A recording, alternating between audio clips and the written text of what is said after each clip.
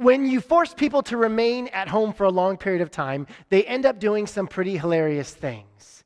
Once again, here's just a small thing that people are doing to make some lemonade out of life's lemons. Well, welcome to Prodigal Church, wherever you are joining us from. So many of you that watch us online are not from Central California, and we just want to say that you are a part of us. You are just as much a part of Prodigal as anybody else, and we're glad you're with us. And if you're a part of our online community, please feel free to send us an email. We'd love to hear from you and hear how God has used our church to bless you. That would just be such a great encouragement to our team. Now, before we dive in this morning, I want to remind you that next week we're going to be having pastor, author, theologian Jonathan Martin delivering his message to us straight from his house in Tulsa, Oklahoma, but specific to us where we are. And Jonathan has just been so influential in my own thinking, in my own spiritual life, and I'm so excited. It's going to be an incredible morning. Don't miss it next week. So we are in week 2 of When Life Gives You Lemons, and this morning we turn to the life of Joseph. His story is found in Genesis chapter 37 through 50, and the story of Joseph takes up more of Genesis than any other character, more than Adam and Eve, more than Noah, more than Abraham, Isaac, and Jacob. And because it's such a long narrative, I'll summarize parts of the story, and at other parts, read directly from the scriptures. And I want to encourage you to read the story in its entirety this week at home. Joseph is the 11th son out of 12. So he's got 10 older brothers. And Joseph is the favorite. When you have your first child, you are insane about their overall well-being, okay? When they're learning to walk and they fall, you pick them up, oh, my poor baby.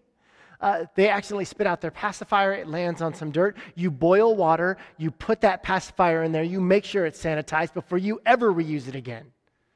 There will be no dirt touching my child ever. But the more kids you have, the less those things matter, right? By the third child, they're licking asphalt right out front of your house, and you're like, it's fine. But there's a point where the older kids are grown, and then there's a new baby, and your world begins to revolve around them. And I suspect that is what's happening with Joseph. He and his little brother Benjamin are the favorites, and the older brothers resent them. The older brothers resent the younger brothers, and so Joseph has this dream, and in the dream, God elevates him over all of his brothers, that he will one day rule his older brothers. And Joseph makes the bonehead decision to actually go and tell his big brothers this. And they already didn't like Joseph. And then Joseph tells them that someday he's going to be their boss. God said it would be so. So the tension is rising. And so here we find the story in Genesis chapter 37, verse 12. Then his brothers went to pasture their father's flock near Shechem. Israel, Jacob, said to Joseph, "Are not your brothers pasturing the flock at Shechem? Come, and I will send you to them." And he said, "Here I am, ready to obey you." Then Jacob said to him, "Please go and see whether everything is all right with your brothers and all right with the flock. Then bring word back to me." So what are the brothers doing here? Well, they're taking care of the family estate. And what is Joseph doing? Nothing, okay? He's just hanging out with dad, okay? And then, if it's not already obvious that Joseph is the favorite, look at the way in which the father, Jacob, asks Joseph to go check on the brothers. Check this out. "Please go and see whether everything is all right with your brothers and all right with the flock." Now, I grew up in a loving home, okay? But when my folks ask me to do chores, I don't ever remember them saying please, okay? "Oh, John, will you please go clean up the dog poop from the backyard?" No. "Well, since you asked so nicely, maybe." No, Joseph is so spoiled that when his dad asks him to do chores, he says please. Now, I am guilty of this kind of parenting as well. My daughter is 2, and lately she hasn't been eating her bites. And at dinner, we'll say, "Ivy, you have to eat all your bites or you don't get any chocolate after dinner."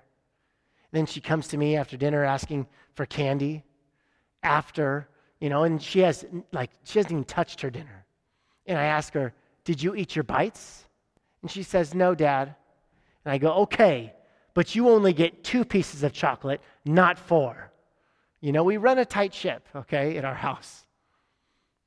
With Dex, it's even worse. So as Joseph is approaching his brothers, check on them, they begin to devise a scheme to get rid of him. And then they capture him, they throw him in a well. And the plan is to take his coat of many colors. Many of you have heard this before. Sometimes it's called the Technicolor Dream Coat. They take it. It was a precious gift from their father.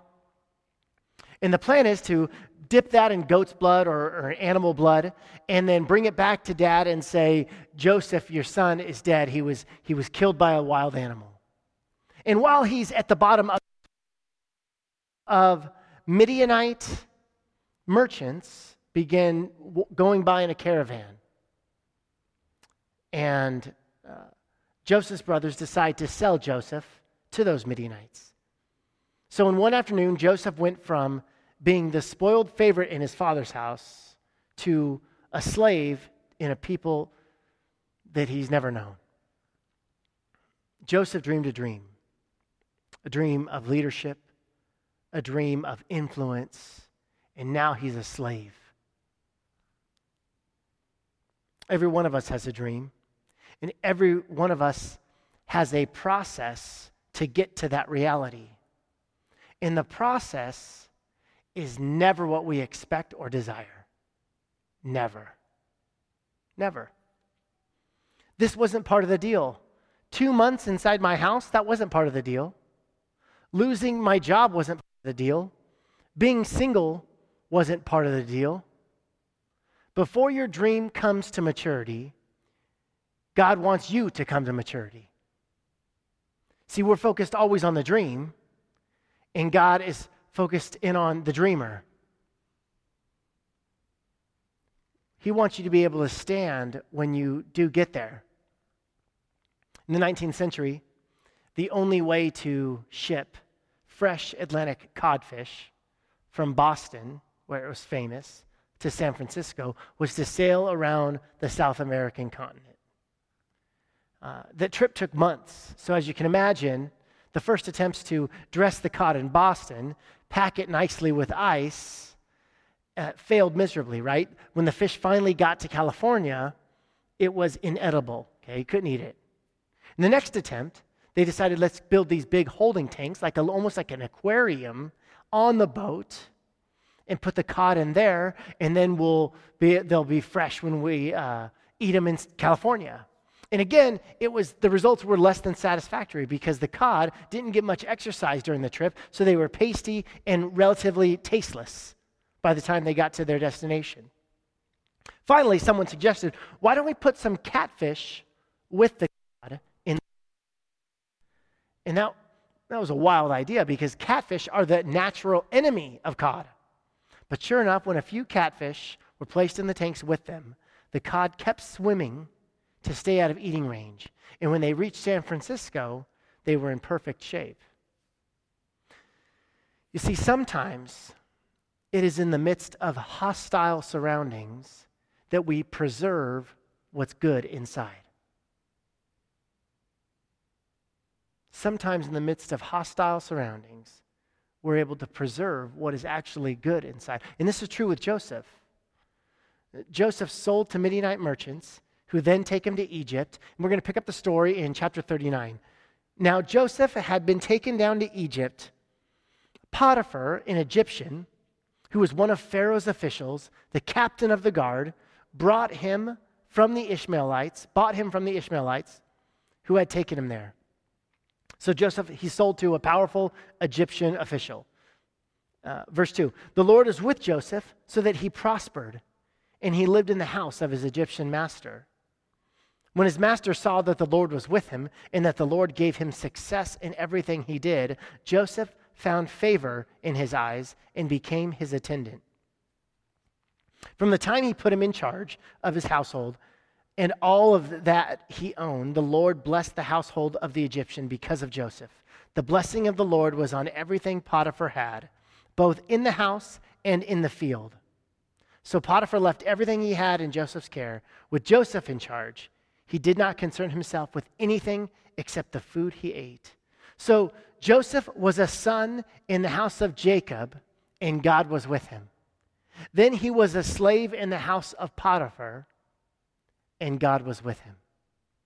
God shows us through Joseph that it is possible to prosper in the middle of life's difficulties. It won't always happen, but it is possible. Moping, living in the past, and constantly being negative, they're not going to let you experience the prosperity that God wants to show you in the midst of difficulty.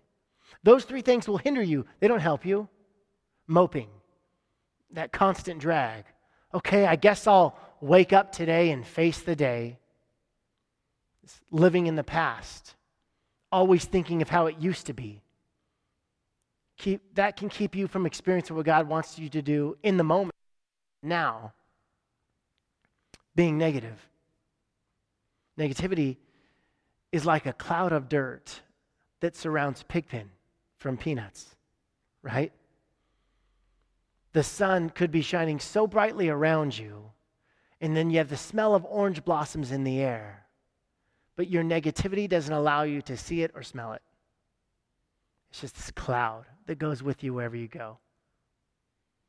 Let me paint the picture of 2 different days. Okay, day 1.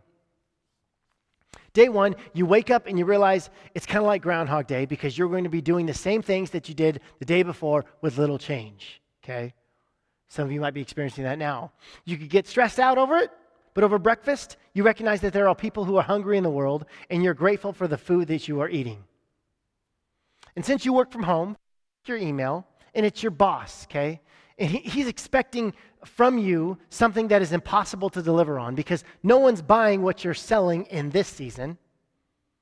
And so you could get stressed out, but you remind yourself there's a lot of people who don't have a job in this economy. So you're grateful. And at the end of the day, you're tired. You're close to going to bed. You begin scrolling through social media on your phone, and you realize it's your friend's birthday, and you forgot. And so you don't want to text if you don't feel like it, but you know that you might be able to bring a smile to them as their birthday is beginning to end. And so instead of just a typical happy birthday or HBD, you search through the gifts on your phone and you send her the Beyonce birthday gift. Okay, nothing better. And then you giggle as you press send. Then you lay your head down on your pillow and you're exhausted but thankful and you fall asleep. Day 2. You wake up and you realize you're going to be doing the same thing as you did as yesterday because you can't go anywhere. Over breakfast, you vent in frustration about how unfair this whole situation is and how difficult it has made your life. And since you work from home, you check your email, you're reminded of how much of a jerk your boss is and how hard he is to work for, and he's asking you to sell in the midst of this economy. So you stare at your screen and you invent cuss words to describe the kind of human being your inconsiderate pea brain of a boss is. At the end of the day, you're tired. You're close to going to bed. You begin scrolling through social media on your phone, and you're mad because it looks like Sharon from down the street is having the time of her life in quarantine. Board games with her kids, quarantine life, LOL, and you realize it's her birthday, and you forgot. But she didn't send you a birthday text in 2016, so you don't send anything. And you fall asleep exhausted, absolutely hating life. What is the difference between those 2 days? Because I'll tell you this, the content of those 2 days are exactly the same. What has changed is the person's attitude, the person's focus, what they choose to keep in the center of their mind. When we choose the right focus, we are partnering with the Holy Spirit and allowing God to move in our lives and through our lives in a greater way. My encouragement for us is that we partner with the Spirit. We, like Joseph, can experience a prosperity even in difficulty. So Joseph, he's put in charge of all of Potiphar's household, and he is prospering. But Potiphar's wife was the desperate housewife of ancient Egypt, okay? And Joseph, to her, was the new pool boy. And so she saw him, and she makes a move on Joe, and he resists. He does the right thing. He has integrity. And so he runs away from the situation, And then she lies, accuses him of rape, and then he's thrown into a dungeon. God, where are you? God, what's your deal? This wasn't part of the deal. This wasn't part of the dream. I'm in a dungeon. I did what was right. We've been there before. I've done it right. I kept my integrity at work. And if I had cheated, I'd have been promoted by now. What's up, God? Why me? Why does it seem like the bad guys always win and the good guys always lose? How many times in prison did Joseph say, God, I thought you had a plan for me. God, I thought you had big dreams for me. Joseph had plenty of opportunities to throw in the towel on life and on God, but pain and suffering do not have to define us. We do not have to be defeated by our bad circumstances. Hear that, church. You do not have to be defeated by your bad circumstances. Joseph, instead of hardening his heart, he kept it wide open. What if we were to do the same? Church, hear this. Instead of hardening your heart in the midst of this quarantine season, would you keep it wide open for what God might want to do in and through you? Joseph kept his heart open because one night in the dungeon, he hears this guy in bunk B wake up from a dream, wanting to know what the dream meant. Now, Joseph could have closed himself off and he could have said, I'm done with dreams. Okay, zip it about the dreams. Don't want to hear about it. But instead, he interprets the dream of this other prisoner. And guess what? The dream comes true. And this other prisoner, this other bunkmate, becomes the cupbearer to Pharaoh, the most powerful man in the world. And in the story of Joseph, this is not the last time a dream comes true. Okay, now you're going to have to read it for yourself this week. But within 2 years of being unjustly thrown into a dungeon, Joseph is elevated to second in command of all of Egypt, and God uses him to save thousands of people. So Joseph was a son in the house of Jacob, and God was with him. Then he was a slave in the house of Potiphar, and God was with him. And then he was a prisoner in a dungeon in Egypt, and God was with him. And he became one of the most powerful men and influential men on earth. And guess who was with him? Of course. God was with him the whole time. He's with you as well. You remember Polaroids? Okay, I grew up in the 1980s, so I remember them before they were retro, okay? You take a picture, and you shake it, and you look at it, and you're like, ooh, there's some green. Can't make it out. So you shake it again. Oh, there's some blue. Okay, I took the photo, yet I can barely make out what it is. But as the shaking continues, the picture becomes more clear. That's what God does for our dreams. The process is the Polaroid shaking. You may not be able to make out the picture, but God always delivers on his dreams. Kenneth Dodge tells this story about an 8-year-old boy named Frank. And Frank had a date with his dad to go fishing one Saturday. And on Friday night, Frank laid everything out. He got it ready to go. But on Saturday morning, he awoke and it was raining, so they couldn't go fishing. And so 8-year-old Frank, some of you parents can relate, he grumbled and he complained all morning. Kicked the furniture, kicked the dog and the cat. Nothing was right. His father tried to explain to him that farmers need the rain, but that didn't satisfy Frank. Over and over again, he complained, why does it have to rain today? About noon, the clouds broke, and the sun came out. And his dad went up to him and said, hey, Frankie, we can't go fishing all day, but we can fish this afternoon. Let's go. So they jumped into the truck and they drove to the lake. They stayed all afternoon, caught more fish than ever, and they had the time of their lives. When they came home, they cooked some of the fish for supper. And as they were sitting down to eat, Frank's dad asked him to say the blessing. So 8-year-old Frank prayed this prayer: God, if I sounded a little grumpy earlier today, it was because I couldn't see far enough ahead. That's the problem, isn't it? Most of the time, we just can't see far enough ahead.